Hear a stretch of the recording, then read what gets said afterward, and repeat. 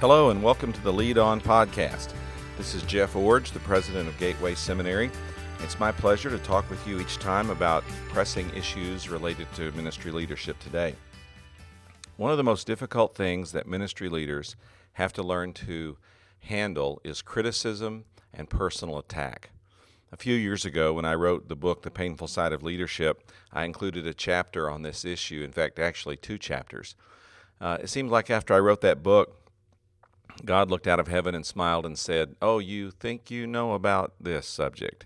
And then he allowed me to go through one of the most difficult, challenging personal experiences of my life, and that was all of the conflict related to the development issues of the old Golden Gate campus in Mill Valley, California, and all that it meant for us to move away from there and move to our new locations. And so, while I've been studying and preaching and teaching about this issue for a long time, I feel like in the past few years I went to graduate school on the subject.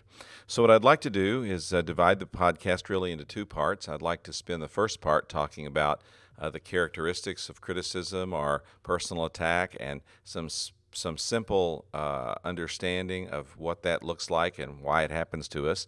And then I'd like to follow up with a second part of this podcast describing strategies to really respond appropriately to critics and personal assault or personal attack, and then not only just respond to it, but how to do so in a way that becomes beneficial to you and to your spiritual growth. So let's start out by understanding the characteristics of criticism and how it happens, and then focusing on what we can do about it and how we can turn it into a positive experience in our lives. To do this, I'd like to draw your attention to a story in the Bible. In 2 Samuel chapter 16, we find a very interesting encounter between 2 men, one named Shimei and the other David, of course, King David. Now the setting is this. David has lost his kingdom. His son Absalom has captured the kingdom from him, and David, along with a small cadre of his most trusted soldiers and his family, are in a retreat trying to reestablish themselves, recover their losses, and strategize about how they can move forward and reclaim the throne. All this is going on when this incident happens, starting in 2 Samuel 16 in verse 5. When King David got to Bahurim, a man belonging to the family of the house of Saul was just coming out. His name was Shimei, son of Gera, and he was yelling curses as he approached. He threw stones at David and at all the royal servants, the people and the warriors on David's right and left. Shimei said as he cursed, Get out, you man of bloodshed, you wicked man! The Lord has paid you back for all the blood of the house of Saul in whose place you became king, and the Lord has handed the kingdom over to your son Absalom. Look, you're in trouble because you're a man of bloodshed." Then Abishai, son of Zeruiah, said to the king, "Why should this dead dog curse my lord the king? Let me go over and remove his head." Now let's stop and just meditate on that for just a moment. Abishai, what a guy. We're going to discover in the second part of the podcast that Abishai is frequently found in Scripture, either cutting off someone's head or asking for permission to do the same. He was a person who took umbrage at this criticism and was willing and more than able to rectify the situation. But King David replied, "Sons of Zeruiah, do we agree on anything? He curses me this way because the Lord told him, 'Curse David.' Therefore, who can say, 'Why did he do that?'" Then David said to Abishai and all his servants, "Look, my own son, my own flesh and blood intends to take my life. How much more now this Benjaminite? Leave him alone and let him curse me. The Lord has told him to. Perhaps the Lord will see my affliction and restore goodness to me instead of Shimei's curses today." So David and his men proceeded along the road as Shimei was going along the ridge of the hill opposite him. As Shimei went, he cursed David, threw stones at him, and kicked up dust. Finally, the king and all the people with him arrived, exhausted, so they rested there. In this story, we see characteristics of criticism, and then we see it even bleed over into what I call a personal assault. So first, the characteristics of criticism. First, criticism often comes when we least need it. This critic, Shimei, attacked David when he was vulnerable both personally in his family and also in his career. David had family and personal problems going on at the time of this incident. In 2 Samuel chapter 13, verses 1 through 21, we learn that David's daughter Tamar had been raped by her half-brother, David's son Amnon. And in 2 Samuel 13, 22 through 38, we learn that David's son Absalom had then killed Amnon. In 2 Samuel 16, 1-4, we learn that David had heard Mephibosheth, his, if you will, foster son, had supposedly turned against him. So David had family and personal problems. He had a son who had raped his half-sister. He had another son who had killed his brother to avenge the rape. He had what he perceived to be deceit in his own household from an interloper that he had invited into his home and had now turned against him. David had family and personal problems. David also had career problems. In 2 Samuel 14:1 through 15:4, David's son Absalom had taken his throne and was ruling his kingdom. And in 2 Samuel 15 through 37, there's a description of David's army in retreat. When you're a king and a general, and you've lost your throne and your army, you have career problems. Criticism often comes when we least need it. It comes when we're already hurting or exposed in our family or personal lives, or when we're already hurting or exposed in our work or career lives. Criticism comes when we least need it. A number of years ago, our family risked everything, really, to move to Portland, Oregon and plant a new church. My wife and I had 3 small children, the oldest of which was 5 years old, when we picked up and moved halfway across the country to plant the new church.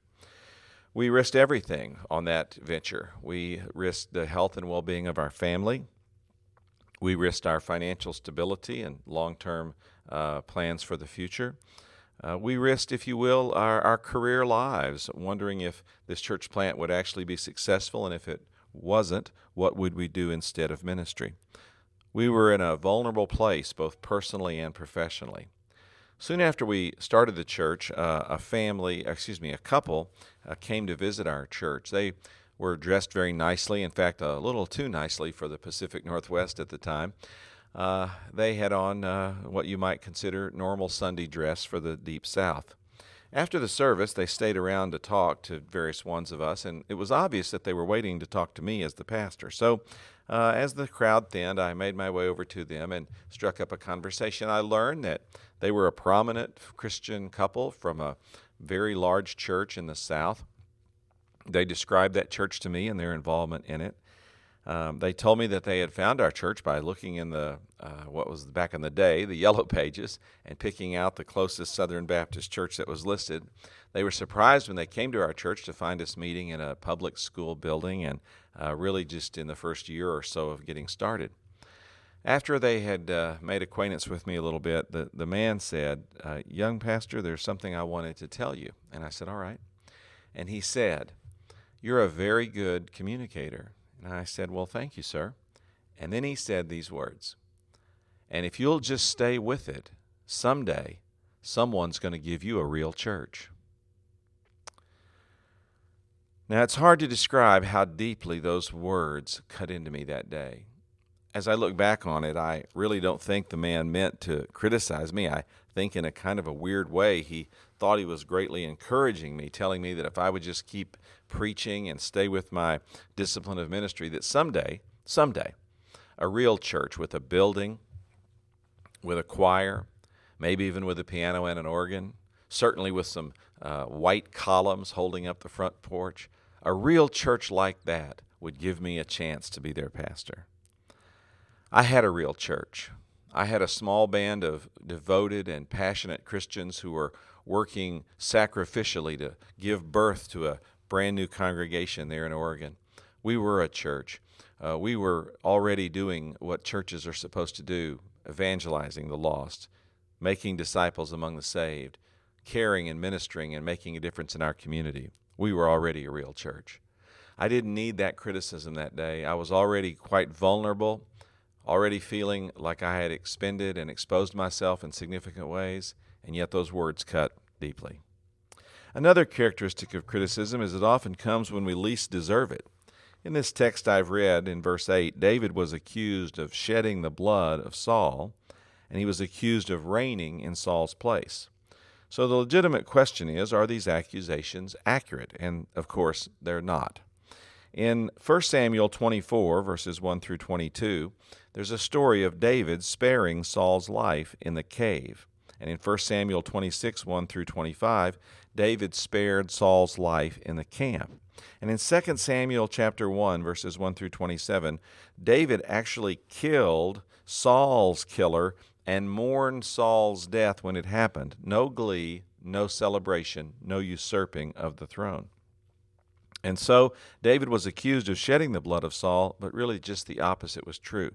On at least 2 occasions, he had painstakingly gone out of his way to preserve Saul's life, and then when Saul was finally killed, he had taken retribution out on the person who did the deed. And then David was accused of reigning in Saul's place. Again, this is not true. In 1 Samuel 16, 1 through 13, God had chosen David to be king. And in 2 Samuel 5, 1 through 5, David finally was anointed at his coronation. What's hard to keep up with in the passing of the chapters of Scripture is how much time elapsed. 20 years went by from the time that God chose David to be king until the time that David finally assumed the throne. The point is that David did not reign in Saul's place. He patiently waited for God to allow him to come into the kingdom without any effort or intentionality of his own. So criticism often comes when we least deserve it.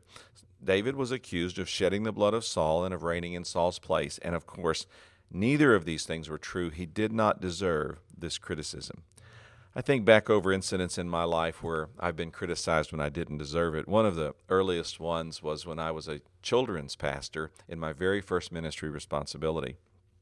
This goes back a while, to the time before answering machines and even certainly before cell phones. We had a Royal Ambassadors track meet that had been organized for our Baptist Association of Churches. And it was scheduled for a Saturday afternoon at 3 o'clock. Well, on Friday afternoon, we received a phone call that because of stadium conflicts, the track meet had to be moved up a couple of hours, I think till 1 o'clock. So I got on the phone and called all my fellows and told them what time to report to the track meet, and I was able to reach every boy except one. This little boy, unknown to me, had gone camping with his family.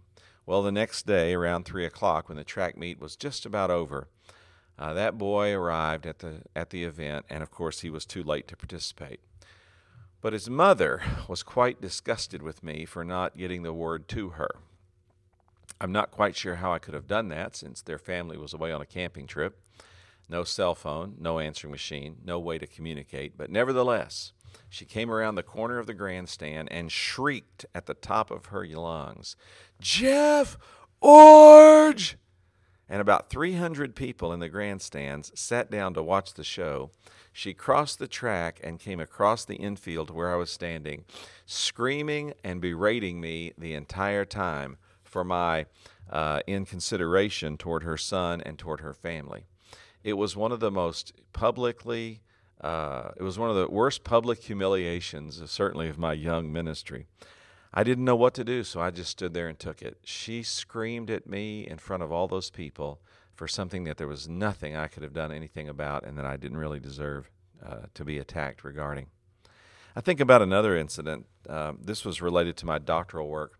When I was in the doctoral program, my seminary made it very clear that when you submitted your prospectus for your doctoral project and report, that prospectus had to be submitted in precise form. It's called Turabian form in the academic world. Well, I took their warning quite seriously that apart from a perfectly presented prospectus according to the format they prescribed, you had no chance of passing. And so I went to a seminary near where I was living in Portland, Oregon, and I asked the doctoral office at that place, who's your best Turabian expert and your best Turabian typist? And they gave me a woman's name. I made a contact with her, told her what I wanted done, that I needed this paper typed in perfect Turabian form. She said she could do it for $300. Now, back in those days, that was a lot of money. That'd be about like $1,500 probably today. So I said, oh, man, I can't believe that she wants this much money. But I said, okay, I'll do it. So I gave her the money, and she typed the paper, and I submitted it. A few weeks later, I got a letter back, and I'll never forget the first sentence. It said, "It is obvious that you have completely disregarded our advice and requirements related to the Turabian formatting." They failed my paper entirely. I sent it back and said, "We only allow 2 opportunities for submission. You have 1 more. If you fail the next one, you're out of the program." That was a devastating communication. Here I was being criticized for something that I hadn't done. In fact, more than that, I had gone to the extreme of paying out a lot of money to have this paper typed by someone who was a supposed expert, and I got it back completely and summarily rejected. Now, I don't think that the people who wrote me that letter were trying to personally attack me or anything like that. They didn't know the circumstances that I had produced the document. They were just telling me the facts. I had failed, and that I was at risk of losing my opportunity to be in the program. What they didn't know was how hard I had worked to try to produce what I perceived to be a perfect paper that an expert had actually vetted and produced on my behalf. So I was criticized when I really didn't deserve it, in the sense that I received the news I should have received, but they didn't have the context to understand how much I had put into the project. Well, another characteristic of criticism is criticism often comes from those least qualified to give it. I think about this particular story, picking the story up in verse 5, we see that Shimei was an interesting character. He was from Bahurim. Now, you, of course, remember all the things that happened there in the Bible. You don't remember them. Well, that's because there's no other thing that ever happened in that place that's ever mentioned in the Bible. It's a place of no historical significance. Then the Bible tells us that Shimei was from Saul's clan, and the phrasing indicates that he was probably some kind of distant cousin or very tangentially related person. And then he was the son of Gera. And I'm sure, of course, that you also remember everything Gera is known for. Well, that's because you don't remember anything because he didn't ever do anything. So here's Shimei. He's a nobody, related to no one, from no place. And yet, he has the temerity to criticize the king, and to more than criticize the king, to fire rocks and sticks and dirt down from a cliff paralleling the path the king was on. Well, this tells us that sometimes you'll be criticized by people who are least qualified to give it. People who have never preached a sermon will stop you at the back door of the worship center and tell you what you should be doing better to preach more effectively. People who have never had a teenager will tell you things you ought to be doing to parent your teenage child more effectively. People who have no experience with what you're dealing with and no life perspective on the circumstances that you're encountering will give you all kinds of input about how you ought to be or how you should be living your life or leading your ministry or conducting your family. It is astounding to me how people who are not really qualified to comment on who we are or what we do have so much to say about our actions and our attitudes. So just get ready for it. People who are not really qualified are going to have a lot to say about your life and about your work. So let's review. Criticism often comes when we least need it, and when we least deserve it, and from those people who are least qualified to give it. And then, finally, criticism can move from words to becoming a personal attack.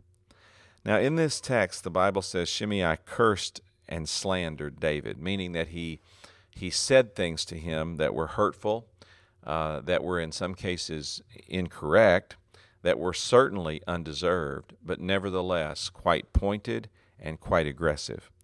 But beyond the things that Shimei said to David, notice that he also threw rocks and dirt down on David.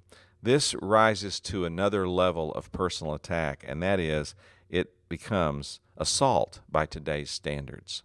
Now, I want to say 2 things about this. First, your critics will sometimes get personal. Again, going back to my minister to children days, in my first ministry responsibility, our church had a weekday child care program. And when we opened the program, in order to build enrollment, we had both full-time children and part-time children, meaning children that were there 5 days a week and then children that were just there 1 or 2 days a week. As the program grew and stabilized, it became obvious that we really needed to only service full-time children for a lot of different reasons. And so we let the natural attrition take place, and we finally only had 2 part-time children left and over 100 that were coming full-time. So this was in January, and we said to those 2 parents in the form of a letter, at the end of this year, meaning the end of August, when the school year ended and a new school year started, 8 months from now, we're going to no longer enroll part-time children in our program. So between now and August, you have 8 months to find alternative care for your children. Now, in both these cases, these mothers were using our program for a Mother's Day Out type experience, which is certainly appropriate, but it really wasn't what our program was designed to do. And so one of the moms dropped by the office after she received the letter and said, "Hey, thanks, no problem. I understand the change, and thanks for giving me so much time, and we'll definitely have something arranged by the summer." But the other mother was not quite so positive. She walked in my office, held up the letter, and said, and I can almost quote these words after hearing them so clearly so many years ago. She held up the letter and said, "Did you send me this letter?" And I said, "Yes." And then she slammed the letter down on my desk with her hand making a very loud sound as she slammed the desk with the letter. And she looked at me and she said, "I can't believe you're throwing my child out of your program." And then she said these words, and you call yourself a minister." And then she turned around and stomped out of my office. "You call yourself a minister." Well, as a young person just starting out in ministry, I was devastated by that attack. I really did consider myself a minister. I thought I had done everything I could to care for this woman's child, to give them an opportunity to be a part of our program, to ease them out in a good and healthy kind of way. But she attacked me that day with those words, "And you call yourself a minister." Well, criticism often comes as a personal attack, and sometimes it stops with words, like those words I just described. But also, there are becoming more and more times in our world today when the attack goes to another level, which is what Shimei did with the rocks and the stones. Shimei was guilty of assault, and today, ministry leaders, unfortunately, face more than just words spoke against them. We also face criminal activity or criminal attack against us. Here are some examples of what I mean. The first one is physical threats or assaults. I'm familiar with several instances where ministers have been slapped, punched, kicked, or otherwise assaulted physically because of something that they've done or perceived to have done as a leader. Another criminal activity is vandalism or theft against your property, having cars vandalized, offices broken into, computer information stolen. All of these kinds of things are different attacks that ministry leaders experience today. Another one that I mentioned I'll add to, and that is hacking into your computer or somehow accessing or stealing your confidential information. This used to require someone breaking and entering your office and taking a file folder. Now all they have to do is be able to access your computer and read everything you have on it. And then another kind of attack that ministry leaders are experiencing today is threats or assaults on family members, where a wife or a child is the one who's really at greater risk.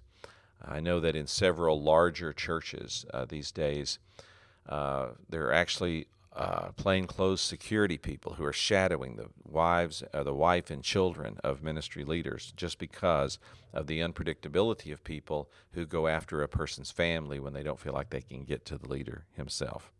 So, criminal activity against leaders today. Here are some examples, real-time examples of things I'm familiar with happening in the churches in the United States, certainly the churches on the West Coast. Physical threats or assaults, vandalism or theft of property, hacking into computer or computer information, or somehow stealing information that's stored electronically, and then threats or assaults on family members. Now, one of the most egregious examples of this is a pastor here in the western United States that I've known for almost 20 years. This pastor is a friend of mine. I've been in his church on multiple occasions. I've met with him and his family. He's given me permission to share some of his story. I've recently updated with him to find out the current status, and unfortunately, it's all still going on. I'll tell you briefly his story, and then I'll give you some steps that he suggests that you do to protect yourself if you are the victim of some criminal activity against you as a ministry leader. A number of years ago, this pastor gave an invitation on a Sunday morning inviting people to come forward and receive Jesus Christ as Lord and Savior, and a woman did that. After she received the Lord, she asked for permission to talk with the pastor a few days later, and they had an appointment to talk about her baptism.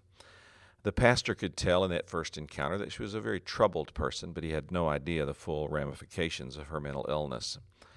A few days later, she was baptized, and then a few weeks later, she made a follow-up appointment with the pastor in which she told him this.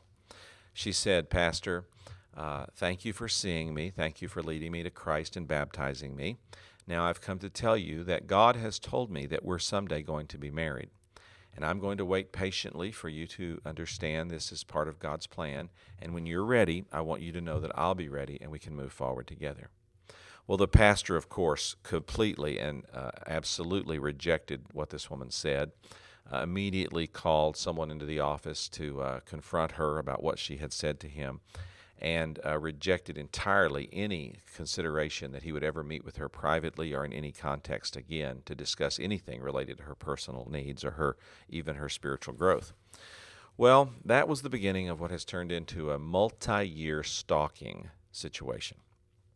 This woman has been arrested, tried, and convicted on 2 different occasions. She's been imprisoned once for a year, once for a lesser amount of time, for stalking and assaulting this pastor, or not assaulting, but stalking this pastor and threatening to assault him and his family.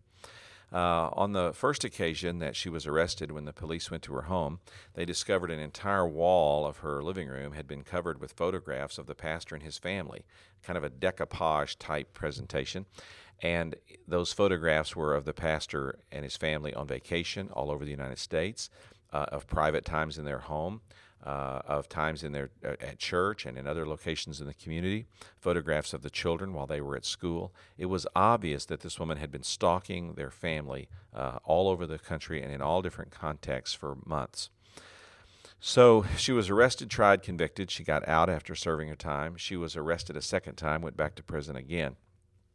And the second time that she was imprisoned, the pastor, because what she had done had crossed state lines, federal authorities were involved. And they met with the pastor and said, "You and your family need to go into witness protection. There is no way that we can protect you. She will eventually harm you." Well, they had 4 children, and they were coming into the teenage years at the time, and they just didn't feel like their family could go through that kind of identity crisis at this particular point. And so they made the decision not to do it, and instead to set up a system of protection for their family. So their church has armed police officers in every worship service, plain clothes. The church has a black and white, a car sitting out on the parking lot at every time the church is having services, just as another deterrent. They also obviously have restraining orders and those kinds of things, but so they're legally protected, even though they may not stop the woman from coming. They have code words that their children have all memorized, and every year the police and the family meet with the school administrators and teachers of the children and help them understand the importance of these code words and what they mean and why.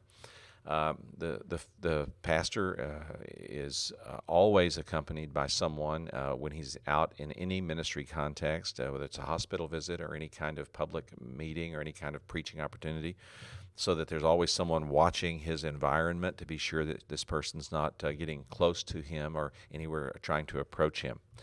This has been going on for the last several years, and it's a perpetual attack that really doesn't show any sign of letting up. So what I'm saying is that we're going to face these kinds of things in ministry leadership. So what do we do? Well, here's 5 suggestions this pastor gives. First, document everything. From the very beginning, keep a good record of anything that you think anyone is doing to you that might rise to criminal behavior. Second, involve law enforcement early in the process.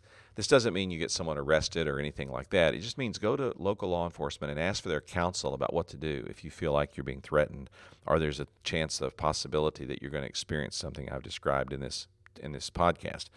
Get their counsel, their help to know what to do to document and prepare for the right kind of intervention should it need to come. And then third, recognize that many of the people who do this kind of activity are really mentally ill, and recognize their unpredictability and understand that you can't have a rational response to them, that you have to have a response that really is much stronger than that and involves other things like I've described: video surveillance, constant accompaniment, code words, things like this that you wouldn't think normally would be required, may be required to protect yourself from an unpredictable person. And then protect your family. Make sure that your wife and children or your husband and children have the kind of protection they need and the kind of system in place to take care of these kinds of issues. And then finally, create an organizational response plan. Now, in some cases, that can be quite simple.